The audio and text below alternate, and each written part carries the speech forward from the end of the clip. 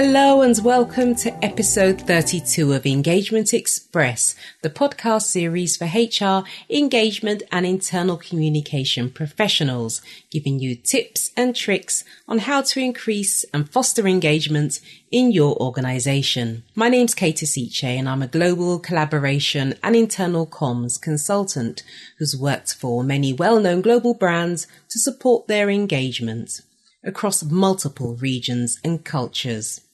Well, welcome to episode 32, and I'm really excited today to be welcomed by a lady called Rebecca Sangster-Kelly. Now, I've been following Rebecca for some time on LinkedIn. She's very, very intelligent, super knowledgeable, and provides such value in the advice and guidance she gives in her videos. Rebecca's a comms and stakeholder management coach and internal comms specialist at Studium Consulting. She empowers clients to communicate effectively and influence their audiences. And today I'm talking to Rebecca about creating psychological safety in organizations. So thank you so much, Rebecca Sangster-Kelly, for joining me today on the Engagement Express podcast. I'm so excited to have you here and to be able to have a great discussion with you today. Thank you for having me, Kate. I always enjoy having good, constructive conversations. Everyone learns something.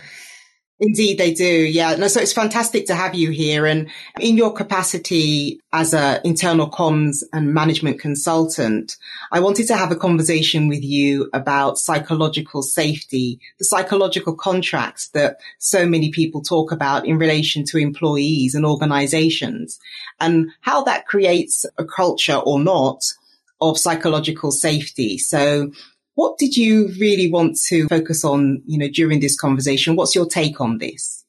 So the take is that words are powerful, and how we construct sentences can make or break a culture or enforce a culture that the org doesn't think exists. Because companies can create their own mission statements, their own value lists, and say, oh, this is what we believe. But it's the behaviors that demonstrate what's really going on, and how managers use words, how we in the internal comms use language can create an environment where people feel that failure is unacceptable. Because creating psychological safety is allowing people to fail and learn from it, or people to ask difficult questions that may not be what the leaders want to talk about because they already have their own set criteria in mind of what they need to achieve, what needs to happen, what the deadlines are. And without the language, or at least without the awareness of how their language impacts people's behavior, you can't create an environment of psychological safety.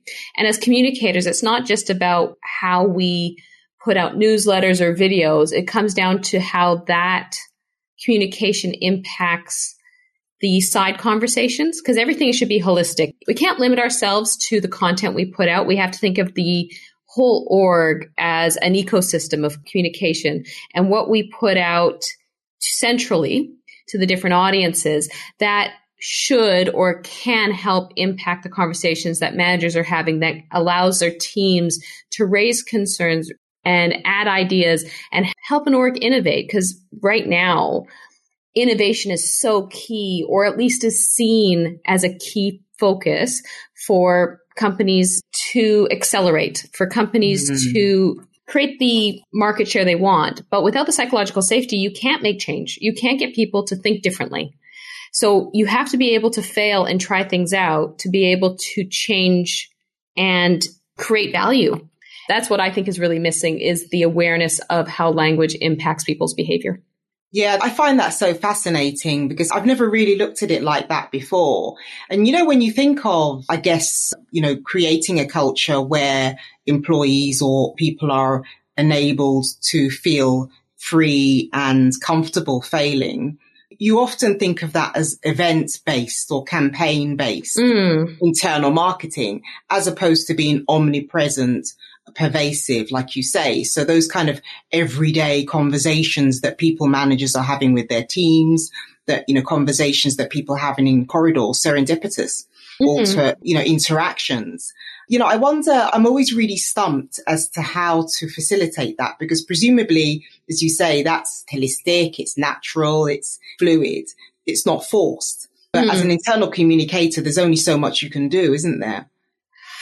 Yeah, and it has to come from how the leader, well, ultimately it's how the leadership is leading the organization and how the leadership wants to do the communications. One book that I found quite helpful in changing the way I've looked at language is a book by David Marquette, and it's called Leadership is Language. And he's from the military in the States, and he's a executive coach now. But what he focuses on is on what was red language and what is blue language. And red language, he puts down, is when on the factory floor, back in the Industrial Revolution, excellence from the worker bees, the workers in the factory, was about repetition and speed.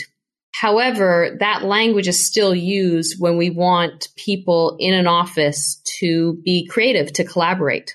However, that language that the managers use, the red language that they use with the workers, is there to stifle dissent, to stop people from raising questions, from saying there's an issue. Whereas blue language, which does allow for collaboration, thought, innovation, is more open-ended and allows for those difficult conversations.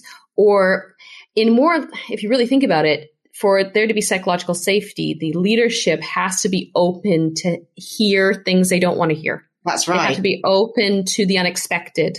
So your org won't have psychological safety if you're not prepared to hear things that are uncomfortable. So you can't progress your company and be innovative without taking a risk. And taking a risk is sometimes that simple thing. Well, it's simple to talk about, but it's not simple. It's leaving yourself open and vulnerable. And one of the points in this book that David raises is that the leader should be prepared to speak last. Because when they've done psychological studies on how people respond to solving problems, if there's a team building situation and they ask people to guess how many jelly beans are in the jar, if the leader goes first, other people's guesses will be very close to that leader's guess.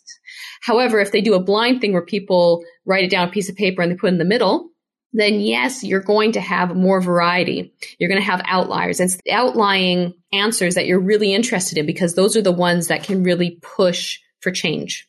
But it has to be that, so the leadership when they're aware of the power they hold, because they think, well, no, people are going to say what they think, because they as leaders would say what they think.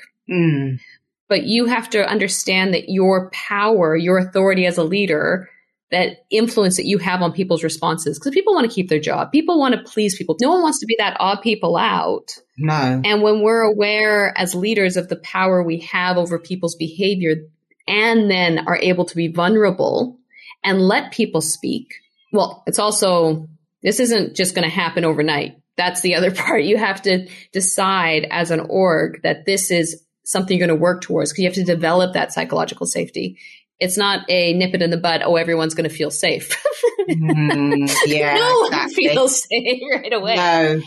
And also it comes down to people trusting your central comm. So if you're able to create that psychological safety, people aren't going to question what comes out because they already feel heard and they already trust.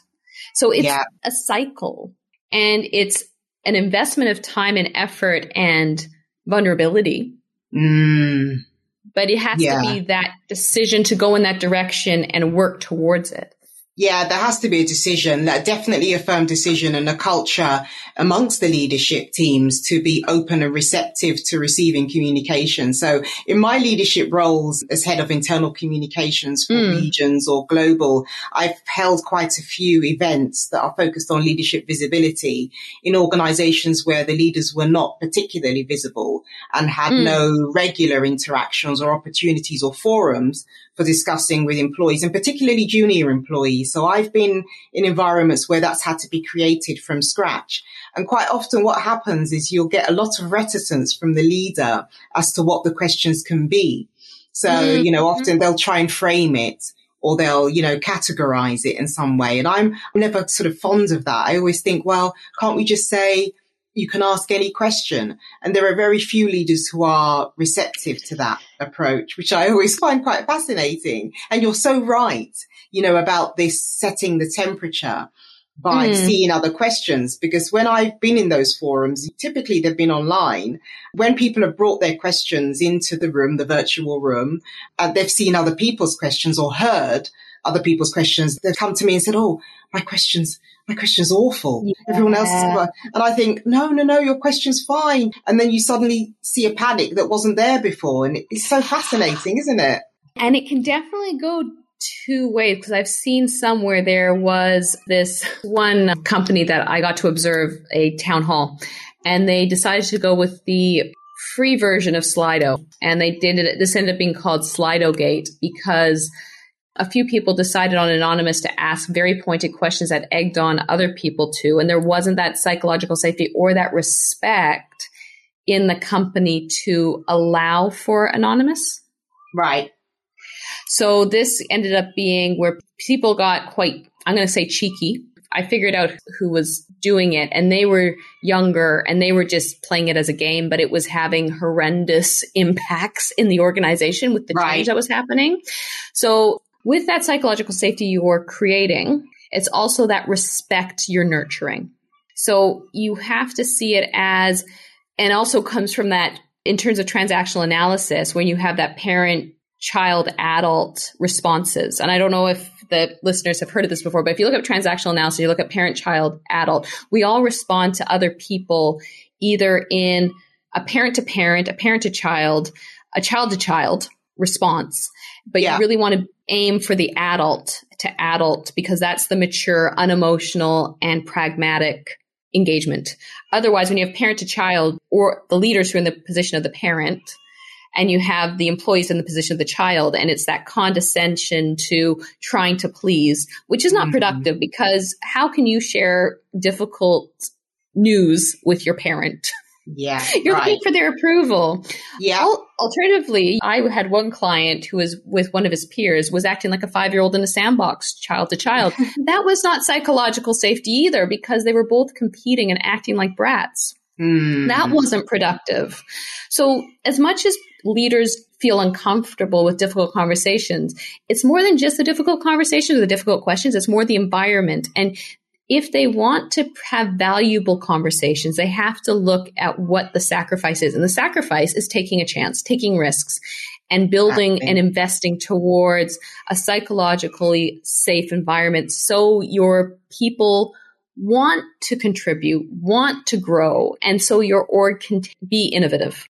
So I love this idea of parent to parent, parent to child transactions. And that must be so subconscious, because I don't ever think about how I'm interacting with my peers or with my seniors, or, in regard to those kind of roles that we might adopt naturally.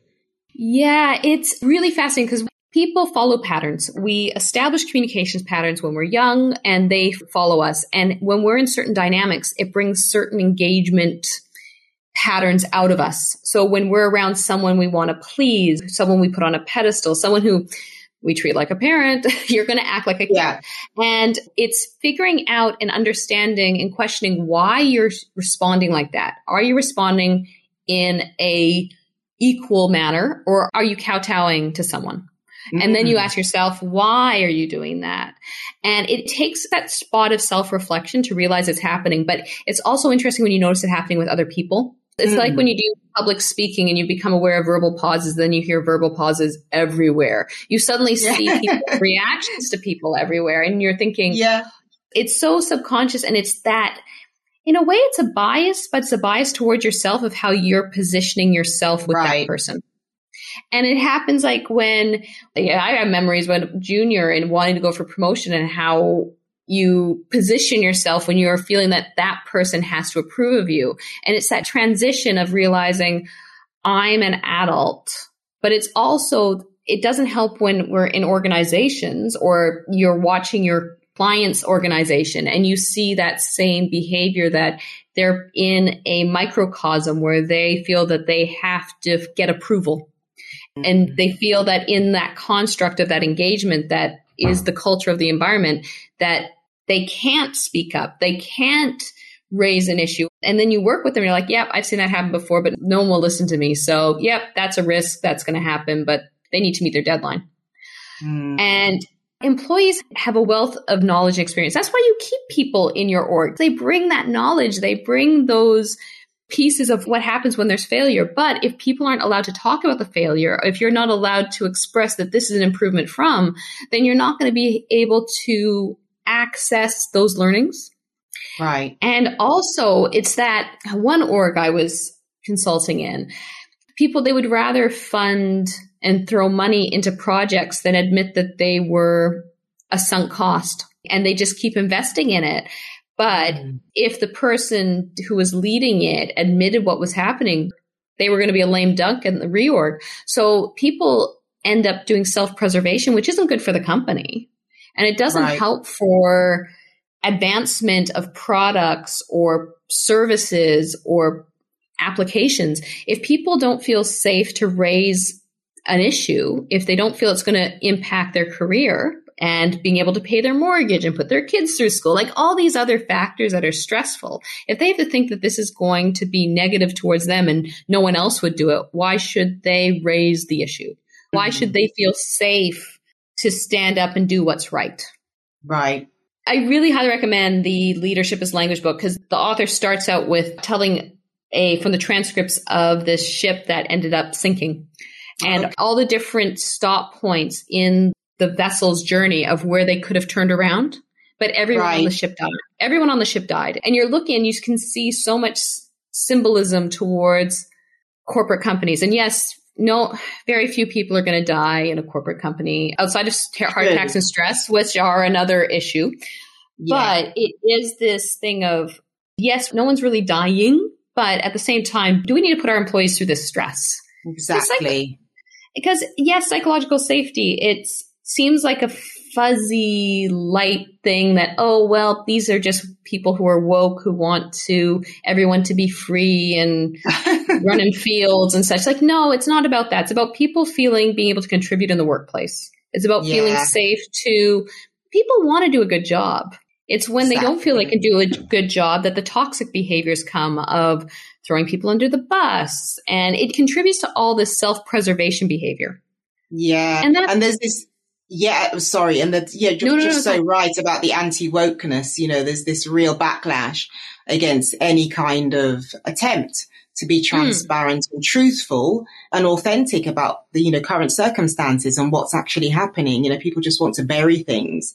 And like you say, no one dies, or very rarely, in a corporate environment, but actually the organization dies a slow death, because eventually it will no longer be relevant and will lose its standing in the industry in which it sits. And we've seen that, haven't we, play out over the pandemic. So many organizations have just collapsed because they didn't remain relevant. And you've got all these people coming out of the woodwork saying, well, I tried to say, and, and like you say, airlines, I used to work for EasyJet, and, their culture is deliberately open and receptive to talking about mistakes and failures, because that's how they learn. And it's fascinating to see, because it's formalized in those environments. So you're not allowed to, you're actively encouraged to whistleblow. Actually, interestingly, there was a director I worked with who had a doctorate in psychology, and his study was looking at the changes in aviation. And I believe it was specifically in Korea, where there were a few plane crashes. And when they investigated why, it was because of the hierarchy on the plane, that no one dare tell the captain that they were wrong. And this actually ended up impacting processes on planes all over the world, where it's actually it's not the captain I think I've heard flying. Of this. Yes, I've heard of this. So the captain's not the flying, it's the first mate or whoever's the second in command. And then the captain is there, and they can then have better conversations about what's happening, because when you have the hierarchy in place, and it goes back to what the author of the Leadership as Language book is saying, is that as the leader, you should be the last to speak, or you should allow there's other conversations happening so people aren't directed. You as a leader should be cultivating questions, cultivating progress, empowering your staff to make decisions. And this can come also, though, from people being promoted without being given managerial training. Right. Because when someone's excellent at what they do, they keep getting promoted, and then they're put in a place of managing people, and they're so used to being competitive and being promoted that they're like, oh, what am I supposed to do now? Yeah, individual contributor style. Yeah, and they're so used to competing to get to where they are that they don't get that piece of being there to embrace other yes, exactly. Facilitate and help their teams collaborate. Exactly. And they're not used to not being the person who knows all the answers. Right. So there's so many things that are wrong with the way we do corporate culture that just undermine progress. True, but but when it comes down to it, it is as simple as changing the language, providing pauses for people to raise concerns, raise questions, and not being controlled by the expectations of others, which is the hardest thing of all, because people are group oriented. We don't want to show that we're a weak link. But by being controlled by our own idea of what failure looks like, that's actually creating more failure on a macro level. Yeah. But it's so permissive that we're not actually seeing that it's undermining progress. Yeah. And this is the thing. It goes under the radar. And, what you say about, wanting to be part of the group is so important because it's tribal. We're all tribal. And that comes down to our ancestors and, not wanting to be kicked out of the tribe because we'd have no food or no shelter and no water and we'd die. So it's understandable that, you don't want to be the odd one out or the one to rock the boat, so to speak. But yeah, it's totally pivotal. And I love what you say about this whole idea of hiring people because of what they can bring, the value that they offer organizations. So there's a very famous quote, and I don't know if it's actually from Steve Jobs, but it's certainly attributed to him, to saying, you hire the best people and then get out of their way. And often it's the opposite, isn't it? They hire great people and then get in their way and trying to manipulate them and control them so that in the end, they become frustrated and obsolete and decide to exit the organization. Another way to look at it, which in terms of making the argument of why companies should invest in creating psychological safety, is when, in terms of political theory, John Locke does the whole social contract. And it's the idea that man in nature is out there, has to defend himself, and he trades his freedom for access. So he trades being alone in the woods and protecting himself to have protection, but he's then stuck under city guidelines.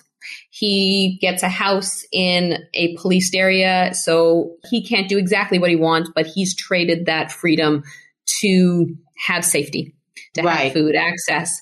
And if you think of that, employees are trading the stress of being a sole trader for working and being compensated with a wage. But what else are they giving up that the company should be providing? And that's the ability to have that freedom of creativity, that piece of ownership, to feel that they're being appreciated. And majority of people are motivated by appreciation. I was speaking with one colleague who's an associate for a consultancy, and he was saying last week that, and it was so interesting because he's worked for a few consultancies as an associate, so being brought in for his expertise, and they simply dropped off a bottle of wine at his over Christmas.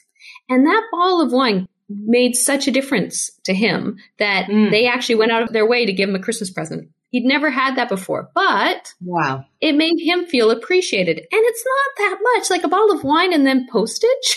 It's not that big of an investment, considering it's for retention, he's going to feel better about the work he does. Even if he is a sole trader that they're bringing in for a project, do they want to retain him as a key talent? And yes, he's not an employee, but if they're doing that for their employees, what else is this company doing for their real employees, for the people who are their full-time staff?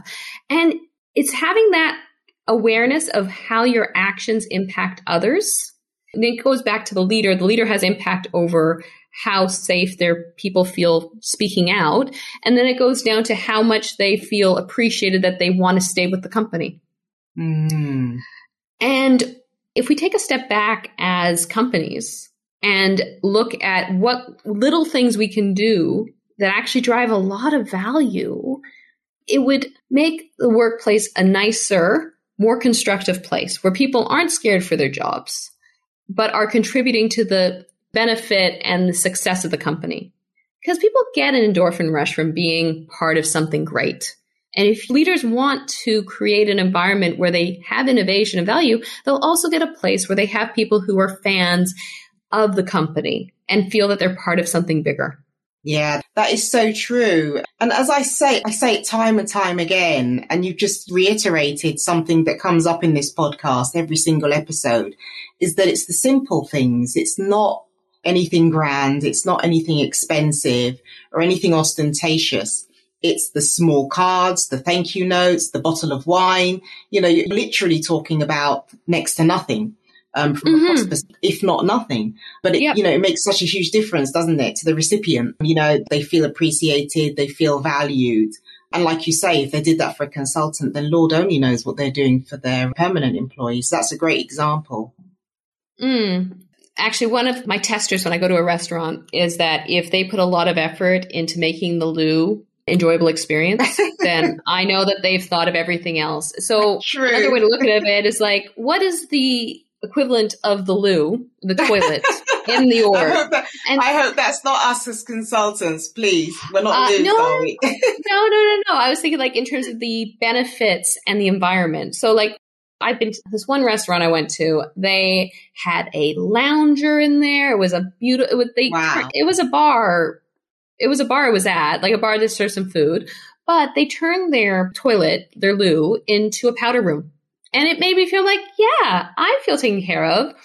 I feel that they've put that extra effort in. So if we think of our orgs, what is the equivalent of something that every other org takes for granted that would make the employees feel that they're safe, they can raise issues, they can bring value, and it would contribute to the innovation? Every place has it. It's just going to be different for every organization. Yeah, you're right. And, you know, this conversation that we've had has reminded me so much of an organization where I worked, and I did some leadership calls for them. And it was like a monthly thing, and we'd have the whole team join. So it's quite a lot of people. You're talking about over 100 people would dial into these conference calls. And the person who was hosting, the leader, would always start the Q&A session by saying, "Oh, there are no career ending questions here. You can ask anything." And of course, everyone thought, oh my God, he's just mentioned the word career ending in relation to Q&A. And then you'd get no questions. It was just the most funniest thing in the world, but actually quite crushing because the questions would die. But that's a great example that they hadn't established a psychological safety to allow that statement. Because I remember this one CEO, and he decided, because it had to do with the oil price had dropped and it was going to impact their company. And he wanted to demonstrate transparency by saying, no one's going to lose their job. We are committed. In the next 3 months, a third of the people left. Wow. They all thought everything was going downhill, and they lost a lot of good people. But their org was not ready for that transparency. That kind of, exactly. Isn't that fascinating? Yeah. And he didn't he was trying to be authentic, genuine. Right. He was trying to be everything that a leader's told they're supposed to be without having set the groundwork or measuring whether the org was ready. So that's another piece. Your org has to be ready for psychological safety, or you have to measure how psychologically safe people feel. Because the people who left had all experienced or heard of how everyone got cut the last time there was a drop in the oil price. Right. And that stuck with people. That was still on the front of people's minds. They saw this chart. They saw the oil price. They're like, well, last time they got cut, I better be proactive. Right. That is key. So whenever, and this is really what bothers me when people think about communicating as a leader, that they have to be authentic. It's like there's so many other things that are important before authenticity comes in. And it really bothers me when the word authenticity is just thrown around. Like I did a morning running video, and I called it F authenticity, because it always comes back as a barrier to people who think, A, they cannot communicate like that, or the other thing, the leader with so much chutzpah that they just think they can be authentic, and they haven't done the groundwork to establish that relationship. And communication is about a relationship with your audience. Without that investment, you're going to be like, well, I was authentic. I don't know what's wrong with them. And they're putting all the blame on them without thinking, well, what did you do to earn their respect? What did you do to earn the opportunity to be believed? Just because you're a leader doesn't mean people will believe you. And it's great when people when the leaders want to make that step. That is great and it should be applauded, but they do need to realize the responsibility and the groundwork required for people to take that leap and trust them. Yeah, to make that transition. It's a really great point, and actually a good reminder for me, because I often bandy about that term myself, authentic leadership, authentic visibility. And we do tend to use it by being flippant and not thinking so much about what's required to be truly authentic. You need to have those relationships. You need to build that trust. So you're so right. I could talk to you easily another hour about this topic, but we have run out of time. So I wanted to, before we close the interview, ask you what's happening for Rebecca and what's going on in your world at the moment. I know you've recently transitioned to being an independent freelance consultant.